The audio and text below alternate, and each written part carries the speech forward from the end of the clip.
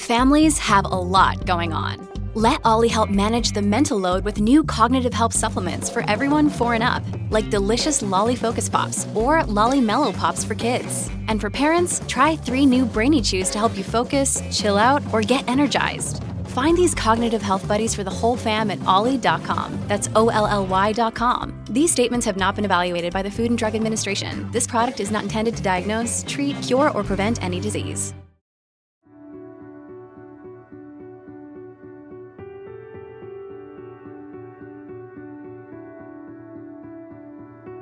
My name is Jane Borowski, host of Invisible Tears.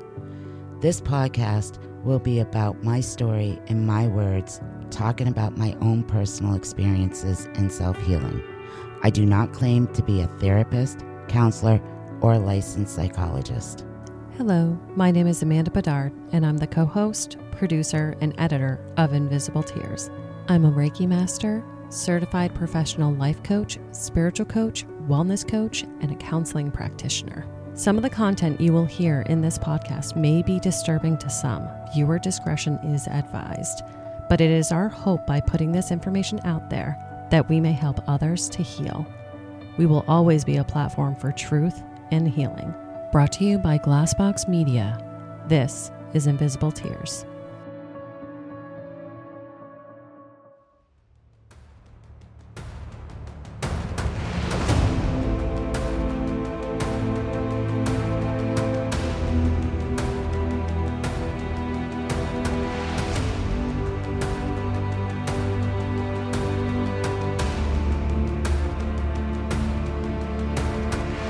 Welcome to the Invisible Tears weekly bonus episode,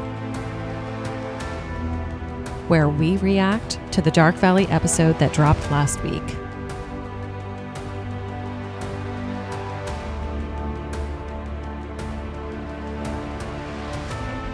This is a reaction to the Interlude episode in episode 9.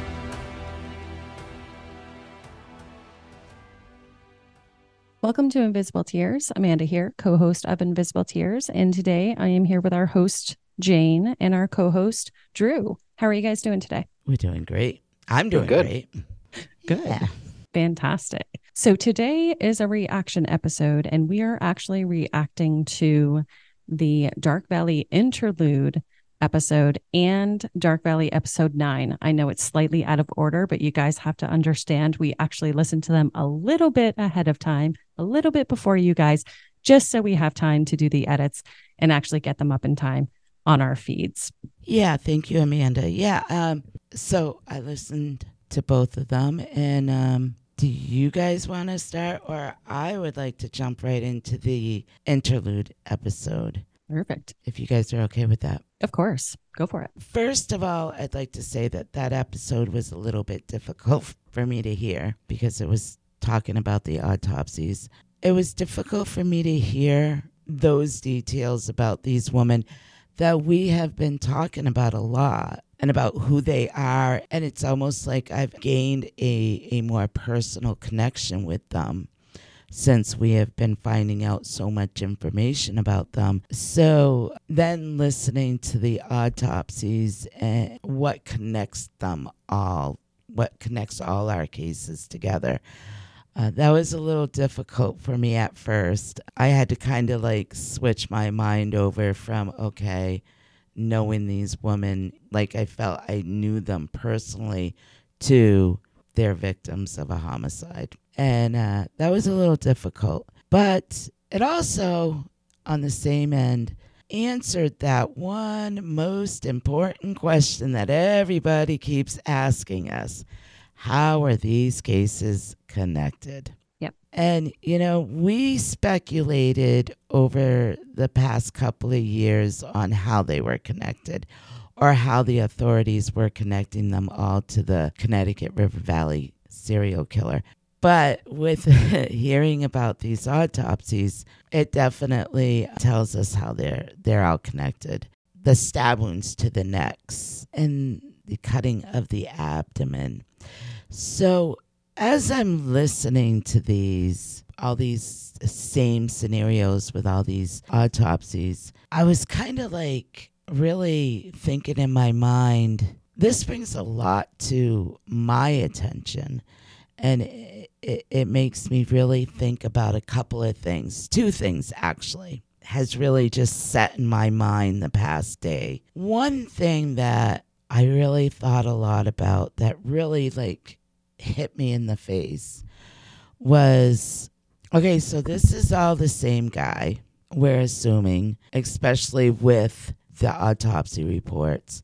And I was also thinking, oh my God, all right, so you have Bernice Quartermash, Eva, and Linda Moore, and Elizabeth Critchley all during the day, all right? Now, Elizabeth, Eva, and Bernice, we believe, were hitchhiking, and that was during the week. Those were during the week. So if you take those four, all right, now picture Eva, Bernice, and Elizabeth being picked up while hitchhiking. Who would they most trust? A person of authority? Someone maybe in uniform just getting on or off work? So I kind of had that in my mind. So then you look at Linda Moore and her seeing somebody in her house. Now, if she saw a person of authority walking up to her house, she really wouldn't think much of it. She would most likely allow them into her house if they had a question or whatever.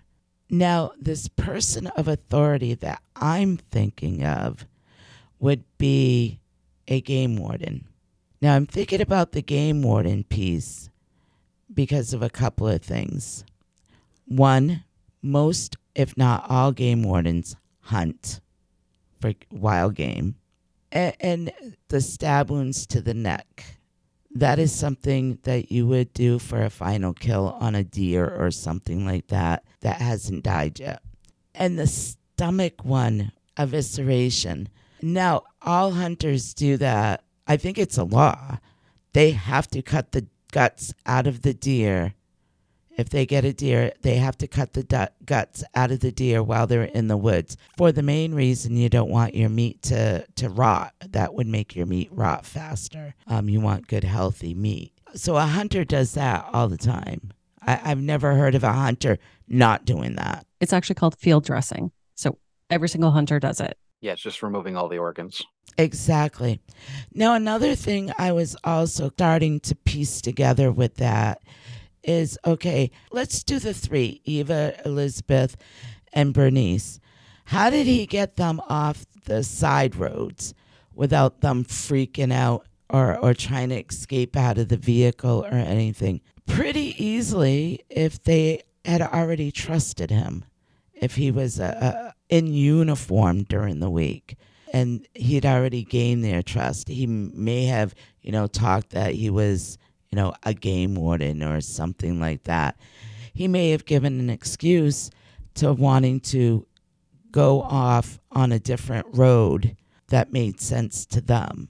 He may have also, because I think most of them also carry a gun, he may have also threatened them with the gun as you got off the back road. And I'm kind of wondering if he walked them to their kill site, because they also have handcuffs. Did he maybe have them restrained with handcuffs while he was walking them out through the woods to their kill site?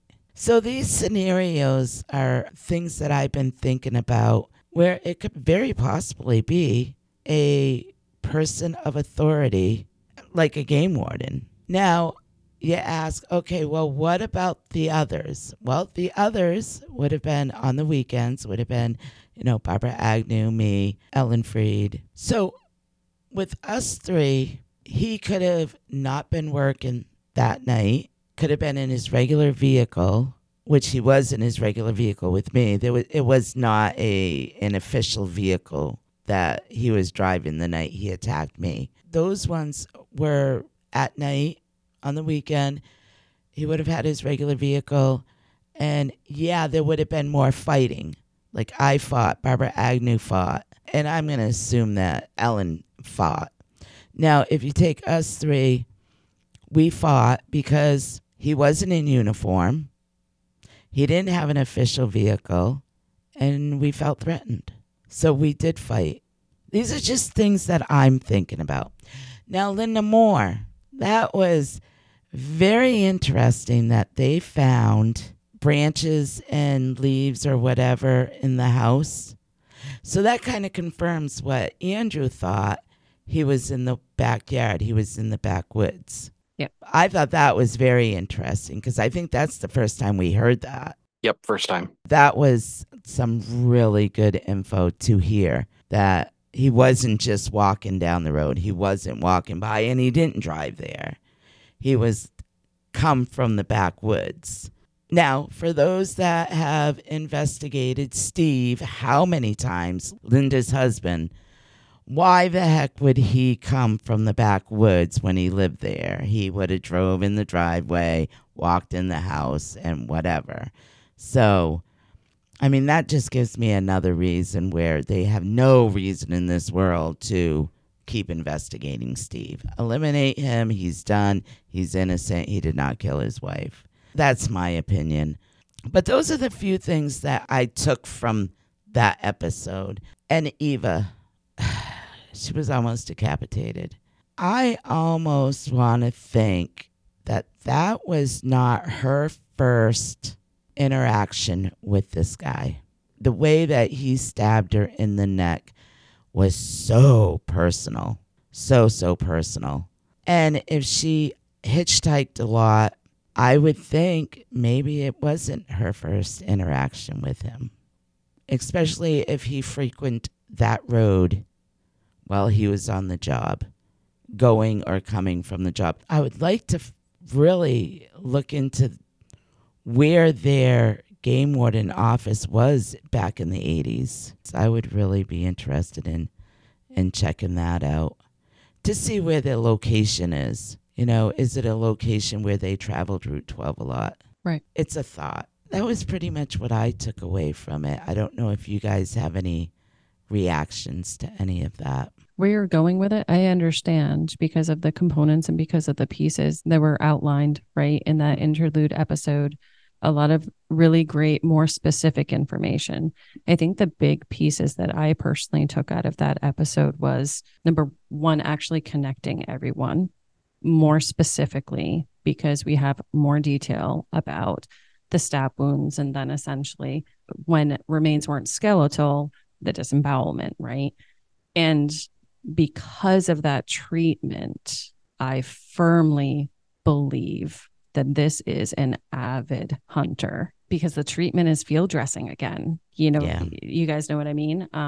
Those were the two big components and pieces that I was thinking in my mind. So as I think about how we've been sort of throwing out theories, you know, maybe he wasn't actually driving around looking for people, and maybe he was sitting and hunting and had specific places. I think that's where my gut's taking me a little bit more, is I think he was a hunter, but I think he actually was a stationary hunter. I believe that he was a stationary hunter when it came to Kathy Milligan, me, Barbara Agnew, and Ellen Freed. But when it comes to Bernice, Eva, and Elizabeth Critchley, I think they were victim of opportunity. And that would explain why, I mean, getting back to if it was a game warden, that would explain why during the day, if he picked them up and brought them to their kill location, he wouldn't have to worry about any evidence being left in his vehicle, in his, you know, work truck. He wouldn't have to worry about that because he would have already either restrained them, been able to restrain them, or gain their trust to get them out of the vehicle. Where the night ones, like me and Barbara Agnew and so on, he had to be physical with us. He had to physically try to remove us from our vehicles. It was very interesting to me how Kathy Milligan was always a question mark, and how they connected Kathy Milligan with Barbara Agnew was very interesting, with that abdomen cut, because both their bodies had evidence of that. I mean, all the bodies, I think, had evidence in one way or another, especially with the necks. But those two, how they were so far apart in years and in mileage, that I truly believe Kathy Milligan was number one. She was the first. So I do just have a couple of comments about it being a game warden, though. When we look at Eva and also Elizabeth Critchley, he couldn't have picked them up when they started hitchhiking, if that was the case, because he would have been out of his jurisdiction. Oh, no. Game wardens have they don't go by towns. Right. They but go by counties. wasn't Eva picked up in Bellows Falls? She was hitchhiking from Bellows Falls to Claremont. North Walpole. And then Elizabeth Critchley was from Massachusetts into New Hampshire. I think that Elizabeth Critchley may have gotten a couple of rides up here. Because even like they said, that's a 2-hour drive. Mhm. And to find somebody to pick you up in Massachusetts and bring you up to the Claremont area, that is like few and far between. So I really believe she was picked up a few times to actually be brought up to the area. But I think like the game warden in Keene covers Winchester, Hinsdale, Swansea, Keene, Chesterfield. Game wardens cover a large area. Right. So that game warden would have covered North Walpole, Claremont, Springfield, Unity, Newport. So that one game warden would have covered a large area. Right. But it really does say, okay, but Elizabeth Critchley, he wouldn't have been able to pick her up in his car unless she was in New Hampshire getting hitchhiked. Right. That's why I say I believe that she may have been picked up a couple of times. Yeah, which we talked about that in one of the previous episodes, saying that somebody getting a ride from Framingham, Mass, all the way to Waterbury, Vermont, the odds of finding a driver that was making that route kind of unlikely. So theory that there's a couple of rides throughout that trip does make sense. Yep. And the game warden does make sense as far as, being around the bird sanctuary with Kathy Milliken, being on the Saxons River with Linda Moore's home, being on the Sugar River where all the bodies were found. As far as an authority figure goes, it's the one that would stand out least walking around the woods next to rivers and stuff like that.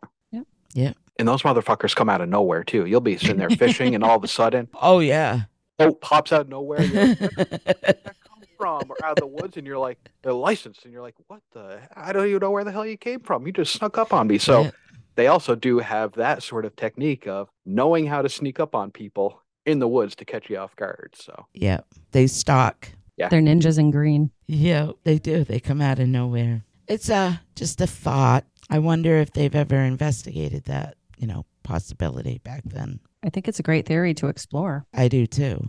I absolutely do too. So yeah, that's again, it was a very difficult episode for me to listen to, but very informative.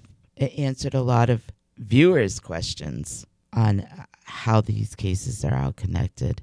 And the tarp. Yeah. I sat there just stewing.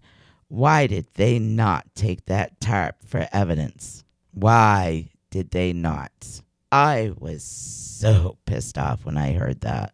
As was I, Jane, but I have to be honest, I wasn't surprised, which is almost even worse. Like if you find a body wrapped in a tarp, I would say it's evidence. But that's just me. I'm not a police officer. I realized back in the 80s, they did not have much to work with as far as solving murders and collecting evidence and stuff like that, because there wasn't DNA and there wasn't the forensics testing that they can do today back then. But they took the time to form a task force because they knew that they had a serious problem. They knew that there was a serial killer. Now, if you form a task force and you take the time to do this, you would think that they would be more vigilant with collecting evidence at all these sites.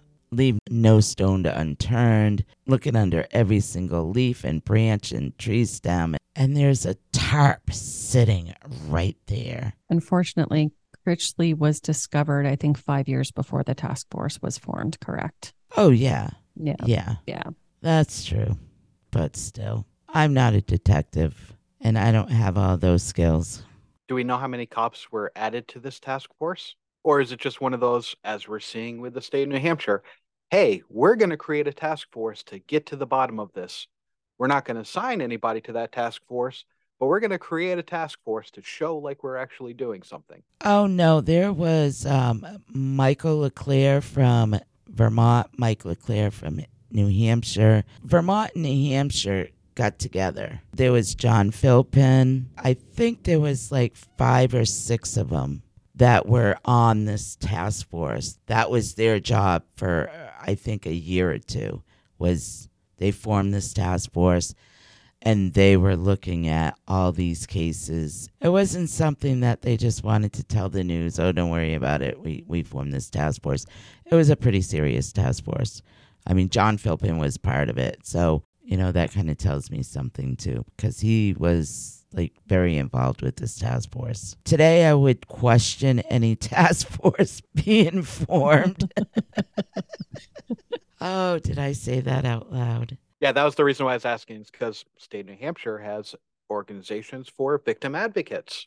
Yet Jane doesn't even have a victim advocate. So thinking that they're going to say one thing but then do another, not surprising to us. No, they definitely did. They definitely did form one. Drew, did you have any sort of feedback or anything like that about the interlude episode? Because there was tons of fact in there. There's a lot of facts, but I think we actually kind of covered a lot of the stuff that the Crawl Space team talked about in some of the previous episodes. I know when they were talking about like the hunting aspect, I think we had actually covered that in a reaction episode. You know, another thing that they brought up was being so close to the Connecticut River.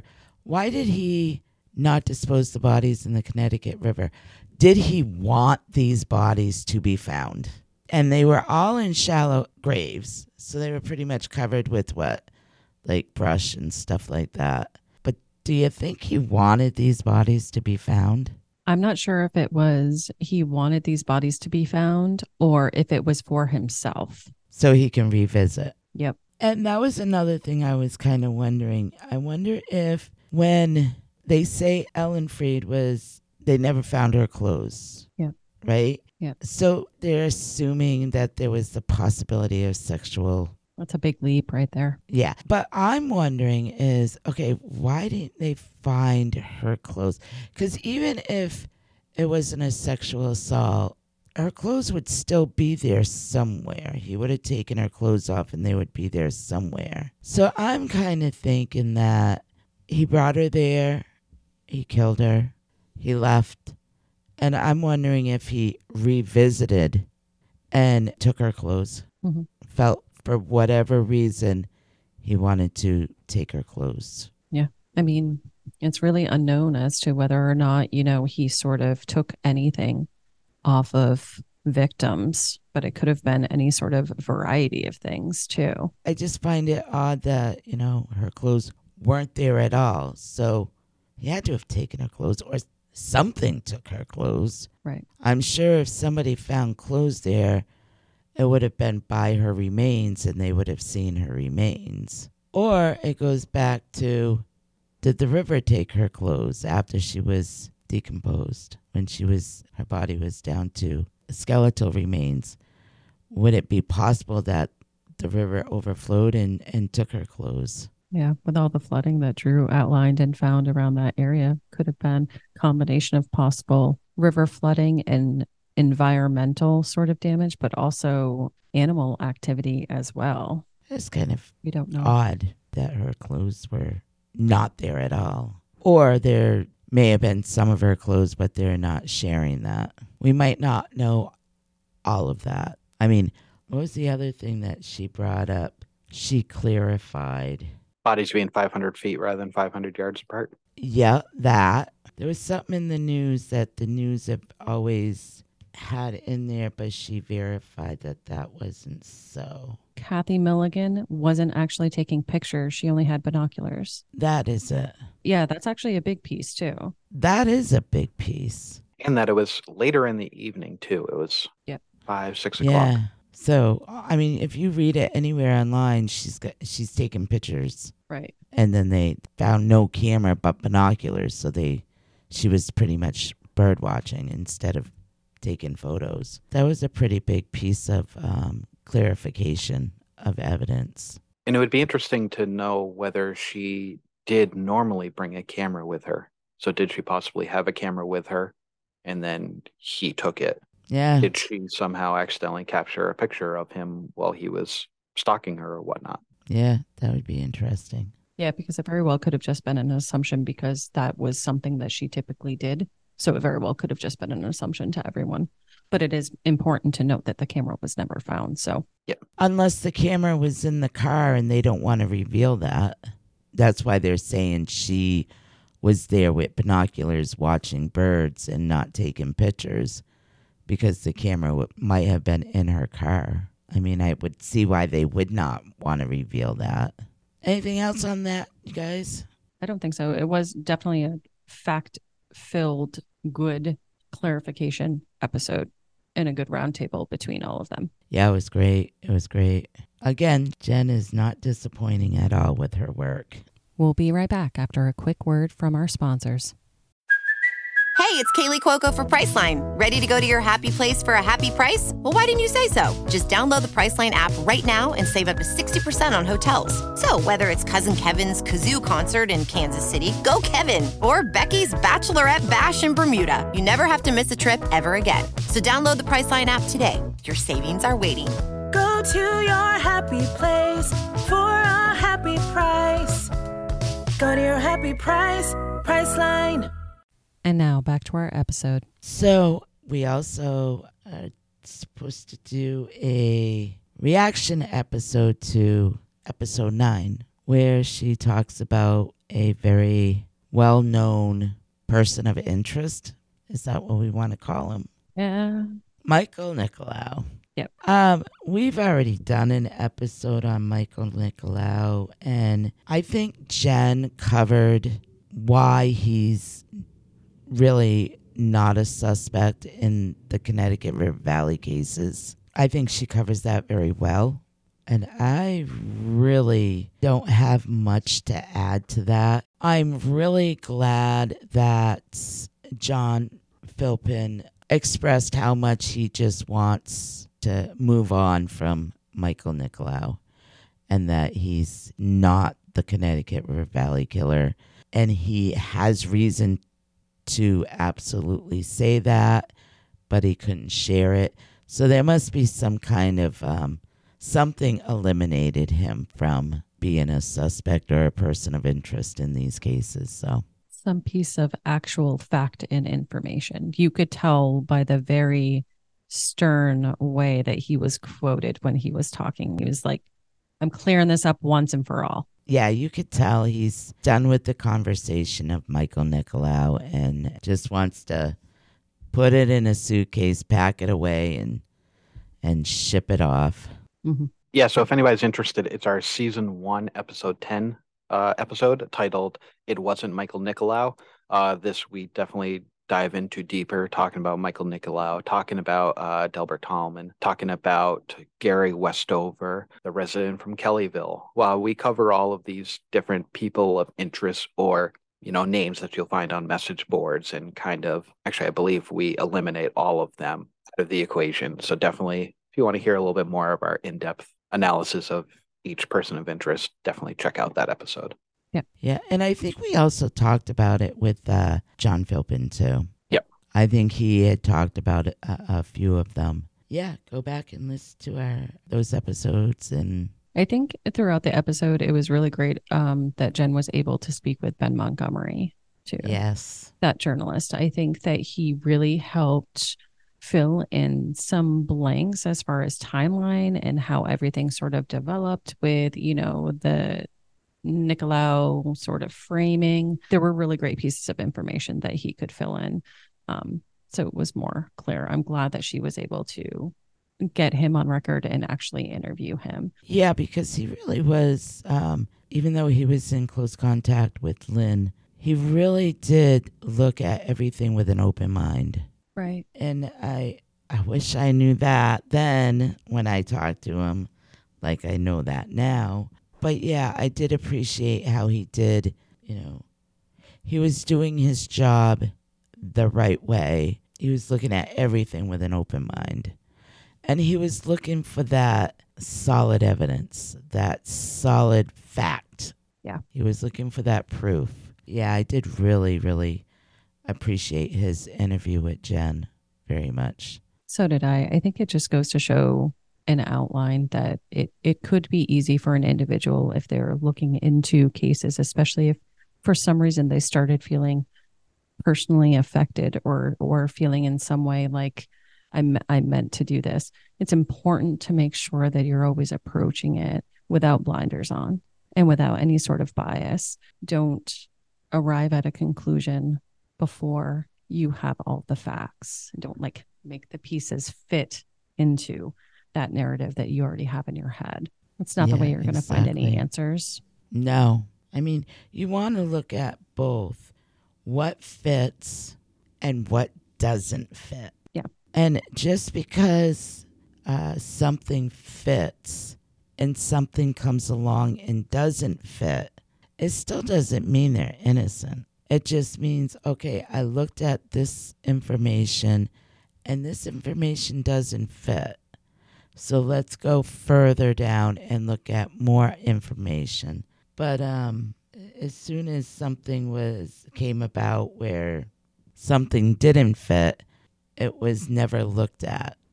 It was ignored and shoved to a side. And, oh, I'm not going to look at that. That doesn't mean anything. That's not the way you do investigative work, especially with unsolved crimes like this. But with her, in her defense, too, I have to say, with everything that she brought to Concord, everything she brought to the cold case unit, everything she brought to these detectives in the state police, with them not reacting or not responding to anything that she brought up there was just so damn wrong. I mean, all they had to do was respond and say, oh, we are definitely looking into this. We looked into, this, and we looked into that, and we interviewed this person, and we interviewed that person, and no, he's really not a person of interest or a person of a suspect. But the not getting anything from them up there, I think just didn't help the situation with the whole Michael Nicolau thing. I think that's what made the Nicolau situation explode on social media. So, in her defense, I have to say it was their fault too in New Hampshire and Vermont for not responding to this. They still have never responded to the Michael Nicolau allegations, which I think is stupid and asinine. And all they had to do was do one little thing in the paper to say, we've looked into Michael Nicolau, not a suspect, no longer a person of interest. And all that would have gone away. Yeah. But I think they contributed to the way that it exploded on social media. Yeah, the lack of acknowledgement and lack of communication didn't help. It was almost like force my hand to make someone listen. Well, not only that, but it's been, 15, almost 20 years now. They still haven't responded. So people still have that in their mind that he's still a person of interest. He's still a suspect because they still won't respond even after all these years. And after it being on social media everywhere, they still don't respond. So social media is still feeding on this. And it just, it's frustrating. I think in the episode too, I actually wrote down a note. I think it was interesting for Jen to actually make the connection between the wrong composite sketch and how closely that wrong composite sketch actually looked like Nicolau when he wore glasses. So if everybody's remembering, in the Linda Moore case, there was a composite sketch that was put out there because cops and detectives wanted to speak with somebody that they thought was probably a witness. That person was identified, talked to, and eliminated as a suspect, but it still floats around on the internet as this is another composite sketch of the Connecticut River Valley killer. and it's not. So that piece of that composite sketch and how similar that actually could look to Nicolau when he's wearing glasses, that piece is interesting. And I liked how Jen actually outlined that. Yeah, I did too. And Lynn with the butterfly figurines. That threw me back when I heard that because I was like, Jesus Christ, the full circle really is going to be the butterflies. Yeah. For the record, that is a coincidence that Jessica and we are very, how do I want to say it? Our thing is the butterflies. And yes, Lynn's thing is the butterflies, but it's not like she got us into the butterflies or we got her into the butterflies. Full on coincidence that we all feel a connection to butterflies. It was interesting to hear a little bit of the Dr. Phil show. Because I remember when this came out, this was one of those, like, I remember when you first told me about Jane, I was excited for you. I was like, oh, this is going to be so great. But then I remember seeing you like a couple weeks after the filming, and you're like, I absolutely hated that. And then when I actually was able to see the televised version of it, I remember thinking to myself, you look so awkward. It looks so forced. And I could tell this wasn't doing you any good. You could read that all over your face, the body language. It always struck me as that was the one time you've done a program where you look like you did not want to be there and you did not want to talk about it. I did not. If I could turn back time, I'm sure everybody wishes that at one point or another in their lives. I wish I never did that show. It was not what I thought it was going to be. It was not what it was supposed to be. I wish I never did it. For the record, Dr. Phil does not help anybody. He does not help anybody. I did not meet Dr. Phil until I was on stage. And that was the only time I saw him, except we went behind in the back and he took a picture with me and Jess. But other than that, I never saw him. I never met with him. He never met with Nick before Nick went on stage. It was all his people, like, his producers and whatever you want to call them, his assistants or whatever. Nobody actually ever talked to anybody about, like, anything.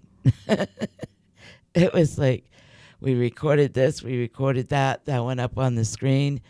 They had us meet and did that stupid sit-down thing, and it was horrible, and I wish I never did it. But I did. I just wish it could have helped Nick out a little bit more than it didn't. Because I certainly wasn't there for me. I was there for him.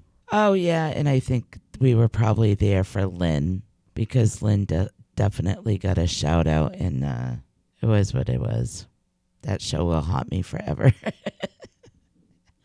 Haunt me forever. Hopefully we'll replace them with better experiences on shows going forward. Make that a little bit more present in your mind. Yeah, compare that to all the interviews that I've done on different podcasts over the past year. They wanted to talk about my mental health. They wanted to talk about, what I had been through after my attack, and concerned about, what it had done to my life and my healing and all that.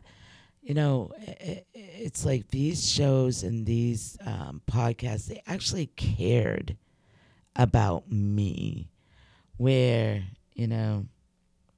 everything I had done with Lynn had never done that for me. They were never done to benefit me and my mental health, ever. Yeah, because by the time you did Dark Minds, she was out of the picture already, correct? Oh, yeah. Yeah, she definitely was. But even when I did Dark Minds with Phelpsy, there was a lot of conversation before I decided to do that with him. He had to gain a lot of trust with me. And he did. He did gain a lot of trust with me. He was very different than Lynn. Well, his backstory, you could understand why he would be treating you with respect and understand the delicateness of what you went through. Oh, absolutely. The compassion, because his sister-in-law was pregnant, and murdered down in Connecticut. Because of that, he has showed me a lot of compassion and caring and didn't push me into anything. And yeah, it was very different. Yeah. And you could see that come across too when watching you on that show. You saw that there was that compassion and that you were in good hands, especially compared to Dr. Phil just a couple of years earlier. So yeah, definitely. For those of our listeners that are actually wondering, so Jane calls him Phelpsy, but we're talking about M. William Phelps, Dark Minds. Yeah. I was his very first episode on his very first season of Dark Minds. That was a great show. It's too bad it didn't continue. What a great guy. So, anything else, guys? Another great cliffhanger that she left it on. You guys know who she's going to bring up in the next episode. So we know who's going to be in episode 10 talking about the brothers, essentially. Yeah. So. This one we'll definitely have more to say about because we did not touch on these guys during our suspect episode, but throughout our research, you would come across their names when looking into other New England related crimes. Yes. Yeah, she's really now diving into whodunit, persons of interest. This is going to be real interesting. And Dark Valley, she does not disappoint. So, Jane, this question came up to me when I was listening to episode 8, your attack episode on Dark Valley this past Friday. Question for you is, we know that your addiction is gambling, that you suffered from. When did the gambling start? Before I was attacked, I would go to bingo like once a week with Dennis's mom. So I really didn't consider that an addiction yet. I wasn't addicted to it yet. It wasn't until, I'm going to say probably a couple of years after my attack is when I started really getting into the scratch tickets. And that was progressing quite a bit. I was definitely addicted to the scratch tickets. The bingo was getting more frequent, going from once a week to 3, 4, sometimes 5 times a week. That progressed over the course of like 5 years. And then when the casinos opened down in Connecticut, Foxwoods and Mohegan Suns, that was probably pretty close to 10 years after my attack. That's when my addiction exploded. I really became a serious compulsive gambler, making a lot of bad choices in my life, hiding it, a lot of secrets, a lot of, secret trips down to the casino. So it was probably, I can't really pinpoint on, okay, when did I really become a serious compulsive gambler, or when did my addiction start? It wasn't like, it just like, boom, I had an addiction. It was a gradual thing over the years, especially when I found the slot machines. The slot machines that was such a mind-stimulated addiction with the slot machines. That all the way around, like the atmosphere around the casino, the people, the machines, the lights, the sounds. Again, sounds. That was just like, it really helped me to try to escape the pain.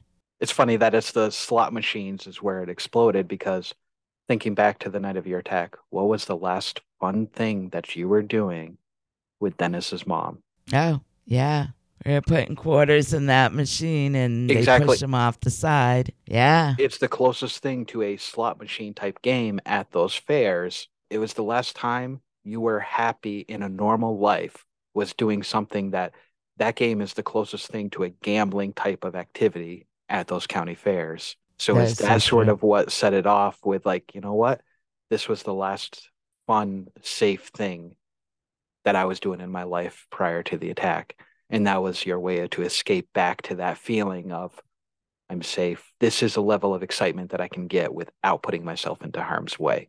Because I guarantee every time you had that winning ticket or you won at bingo, you were on cloud 9. Oh, yeah. Oh, yeah. Yeah. So it was interesting going, yeah, you weren't really a hardcore gambler until after the fact. And it was the slot machines in particular that really kicked it into high gear. Because I knew about the bingo. I remember as a kid when you would come home with these phenomenal bingo winnings, it would be like, oh my God, you won. And then we'd sit there and be like, is she lucky and winning on her only time she going? Or how many times does she have to go to actually win that money? So that was the only time I remember, like, when looking back at childhood, that was the only time of seeing like a crack, or as far as like seeing a little bit of addiction. The only time you mentioned it was actually talking about bingo. Yeah, that's a good point. That is. Because you never had trouble with drugs, you never had trouble with alcohol. No. Even with there always being drinking around, you were never drunk. You were never drunk, really. You never went down that road of stuff. So I was just like, what was it about gambling that gave you that escape? And it sort of makes sense. It is in a way, you're thinking you're not doing harm to anybody. You're not doing harm to myself. All it is just money out of a pocketbook. What harm can it do? And then you get that endorphin release when you actually do win. And then when I was re-listening to the Attack episode, it just sort of stuck with me going, yeah, the last fun thing you were doing was basically a county fair slot machine. That is so true.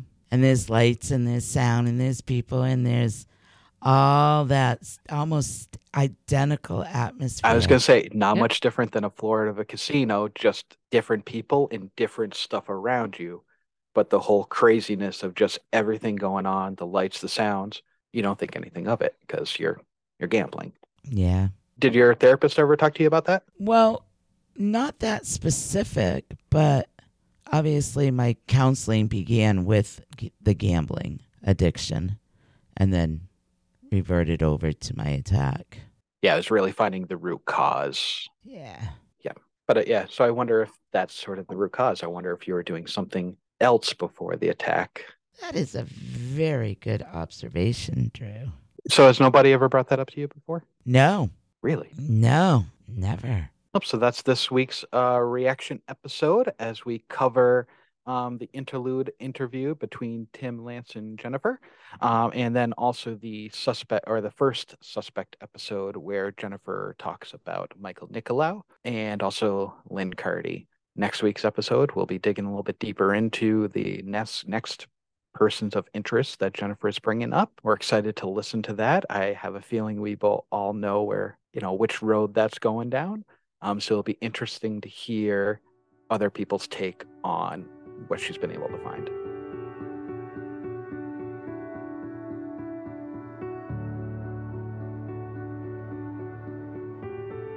Thank you all so much for listening to this episode of Invisible Tears. Make sure you subscribe to our podcast to hear all future episodes. Click into our link tree too in the episode description to find and follow us on all our social medias. And it also links to our website, invisible-tears.com, where you can keep current on any events that may be coming up, read more about Jane and the team, and read more about all the Connecticut River Valley unsolved cases. If you want to learn more about my wellness practice, Guided Path Wellness, head to guidedpathwellness.org. There you can read more about me and my certifications, more about the Reiki and coaching services I offer both in person and remote, and read all about my products for sale that I make through the practice.